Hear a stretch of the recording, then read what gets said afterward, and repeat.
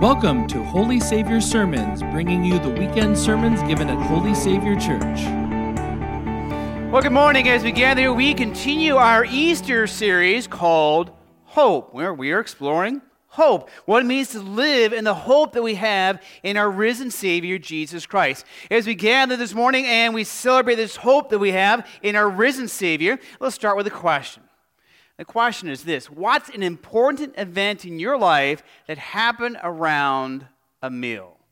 Think about that. Food. Food is so important. And how many times do we gather around with folks and we have a meal, and sometimes it's an important event? I mean, maybe it was Easter just 2 weeks ago. You gathered with family and you celebrated Easter, an important event, an important family celebration. Or maybe it was a birthday or an anniversary. I know a couple that is celebrating their 50th anniversary this week, or some other special event, that special moment that you gather there, and that special meal that was part of your life. Now, one of the special meals that I remember, an important life event, was over 27 years ago, and it was in Portland, Oregon. And I had this young lady that I was courting, dating, hoping that the relationship would go somewheres. And it was actually going quite well, but we went on our first date. And, later on I married that young lady, and Carlene and I got married. But I remember our first date. It was an important life event, because that's kind of when we really established that we weren't just friends, that there was a relationship, and that relationship was going to develop. It was all really around that meal. And then, about 2 years later, we had another special event with a lot of food. It was our wedding day. It was a reception. And I didn't get to eat anything but a little bit of cake, because everybody wanted to come and say, "Congratulations, you take care of her now." And I'm like, "Oh, I'm so hungry and I just want to eat. I'm glad to be married, but there's food." And I didn't get any food. Life's important events often happen around a meal. And that's exactly what we see happen here in today's scripture. That this important moment in the life of Peter happens around food, around a meal with Jesus. Now, as we do this, we talk about last week, we looked at Thomas when Jesus came a second time and revealed himself to his disciples. And we know that we often call Thomas, what do we call him? Doubting Thomas, right? And we said, that's not in Scripture anywhere. That's just what the Bible translators and history kind of placed on Thomas. He was a doubter. And we said, your doubts don't define you. The risen Savior does. Well, today we're going to take a look at Peter. And Peter who was kind of defining himself, I think, by his failures. Now, let's talk about this really quick, kind of back up from the text. It was one of the saddest moments in the whole Easter story. Jesus had been arrested, betrayed by Judas. He was arrested. Now he was on trial, and Peter is following at a distance. And then, what does Peter do 3 times? 3 times he denies that he knows Jesus. Now remember that before this, Jesus and his friends, the disciples, including Peter, were in the upper room, and they were celebrating a meal as part of the meal we're going to celebrate today, the Lord's Supper. And again, an important event around this meal. And then Peter says to Jesus, "I will never deny you. I would die for you." And Jesus even says, "Peter, before the cock crows 3 times," I really can't talk. "Before he crows 3 times, you will deny me." And Peter's like, no way. And of course, what happens? The high priest servant girl sees Peter, probably hears him talking a little bit, and figures, hey, he's got that kind of Galilean slang. We can hear it in his voice. And she's like, you're one of his followers. He's like, no, not me, not at all. Again, she goes to the crowd of people there. He goes, he's one of the followers. He's one of his disciples. And Peter denies it again. And then the crowd around, again, they hear Peter. They even say, they can hear it in his twang, his voice, his dialect. You too are one of his followers. And then he calls a curse on himself. God curse me, God damn me if I was one of his followers, if I'm lying to you right now. And then Luke's gospel is powerful, as it tells us, the cock crows, and then he and Jesus lock eyes. there at that moment of failure, he locks eyes with Jesus. That moment where Peter was stressed to the breaking point, and he denies Jesus. And there, we don't have those exact words, but we get the sense that Peter from that moment was sulking, he was lonely, he was dejected, and he was defining himself by his failures. Have you ever felt like a complete failure? Have you ever defined yourself by your failures? Now, if you're not, at least in your head, shaking your head yes, I can tell you I have done that before. I have failed many times, and it is so easy to define myself by my failures. Whether I failed as a pastor, or I failed as a father, or I failed as a husband or a friend. When I fail, it's easier for me to define myself by what I have failed to do. I have failed to follow God. I have failed Him because I've sinned. I failed to be the best husband I can. I failed again and again. And it's so easy for us to define ourselves by the times we have failed God and failed others, even maybe failed our own perception of who we should be. And that's exactly where we find Peter. Peter, who is wallowing in his failures. Peter, and maybe like us, we had the best intentions, the best plans, but we didn't measure up to those intentions. Sometimes life circumstances, sometimes the stress, sometimes our anger, our lust, our own desires get the best of us, and we fell.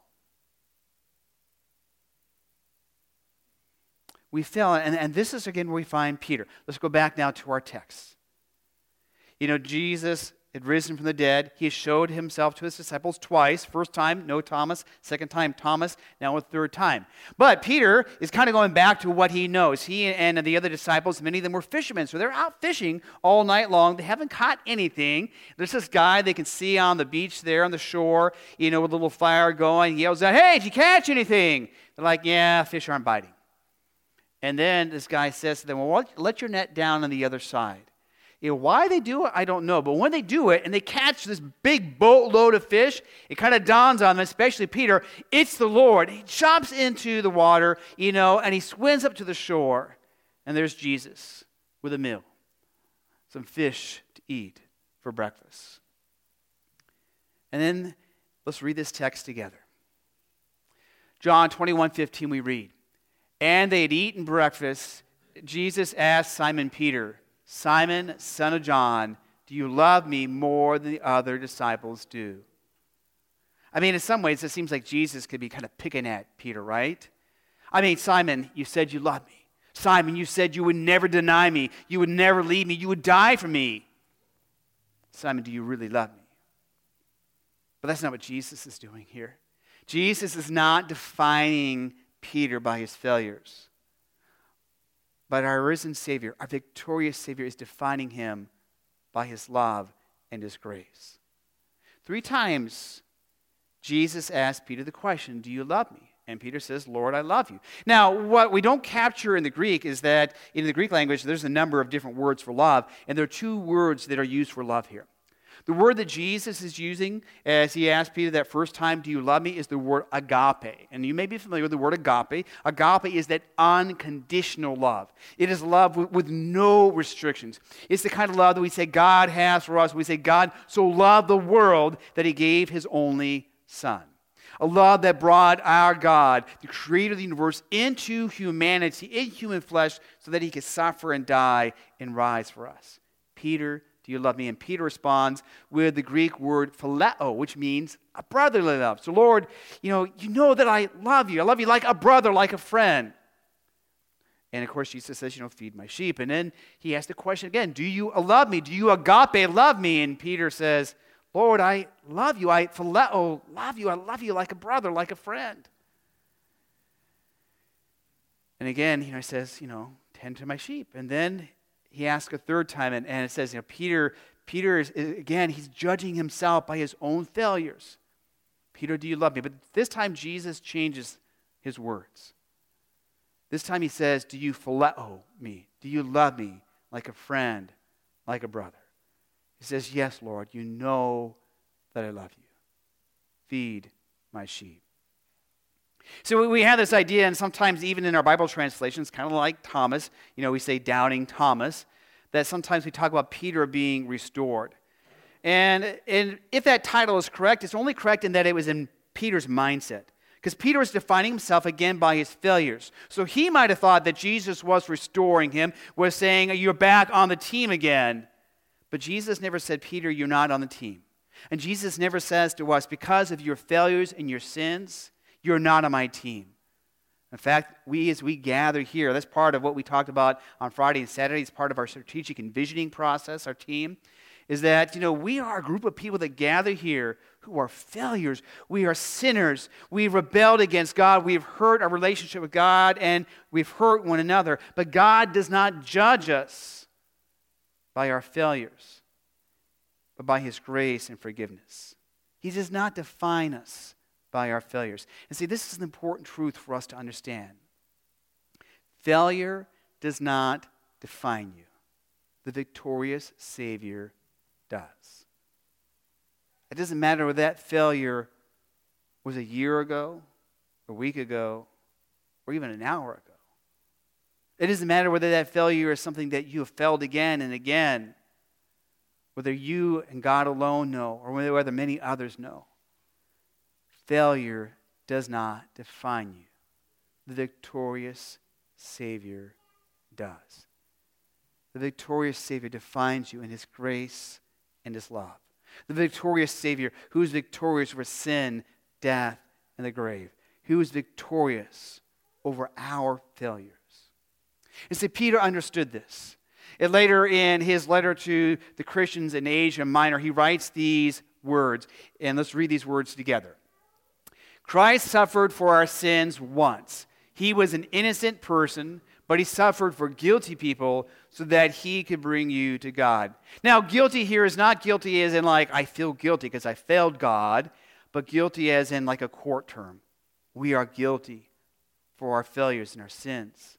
But the one who was innocent died on the cross for us, that we might be brought to God.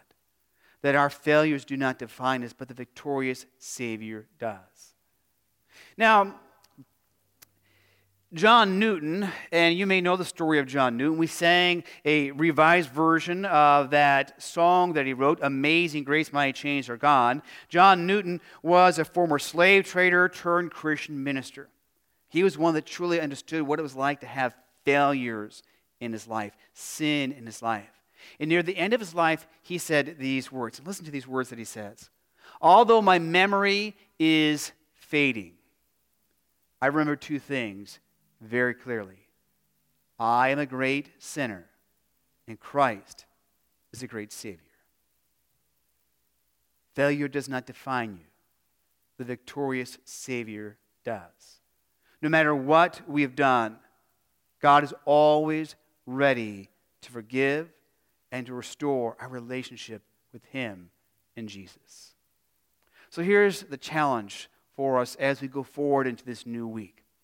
What failures do you need to leave with Jesus? We all have those failures, and some of us right now, we know what those failures are. And in just a few moments, we're going to confess our sins, and that's the opportunity to bring those failures, those sins, and to leave them with Jesus. Don't hold on to them. Don't let them define you. Be defined by the victorious Savior, by his grace and love for you. Let's pray. Lord God, we thank you for your grace and love for us in Jesus. We thank you that you are our risen Savior, Jesus, and that we are not defined by our failures, but by you, our victorious Savior, and all that you do and have done for us, Jesus. We pray this in your name. Amen. For more information about Holy Savior, including service times and location, please visit holysavior.org. Thanks for listening, and until next time, God bless.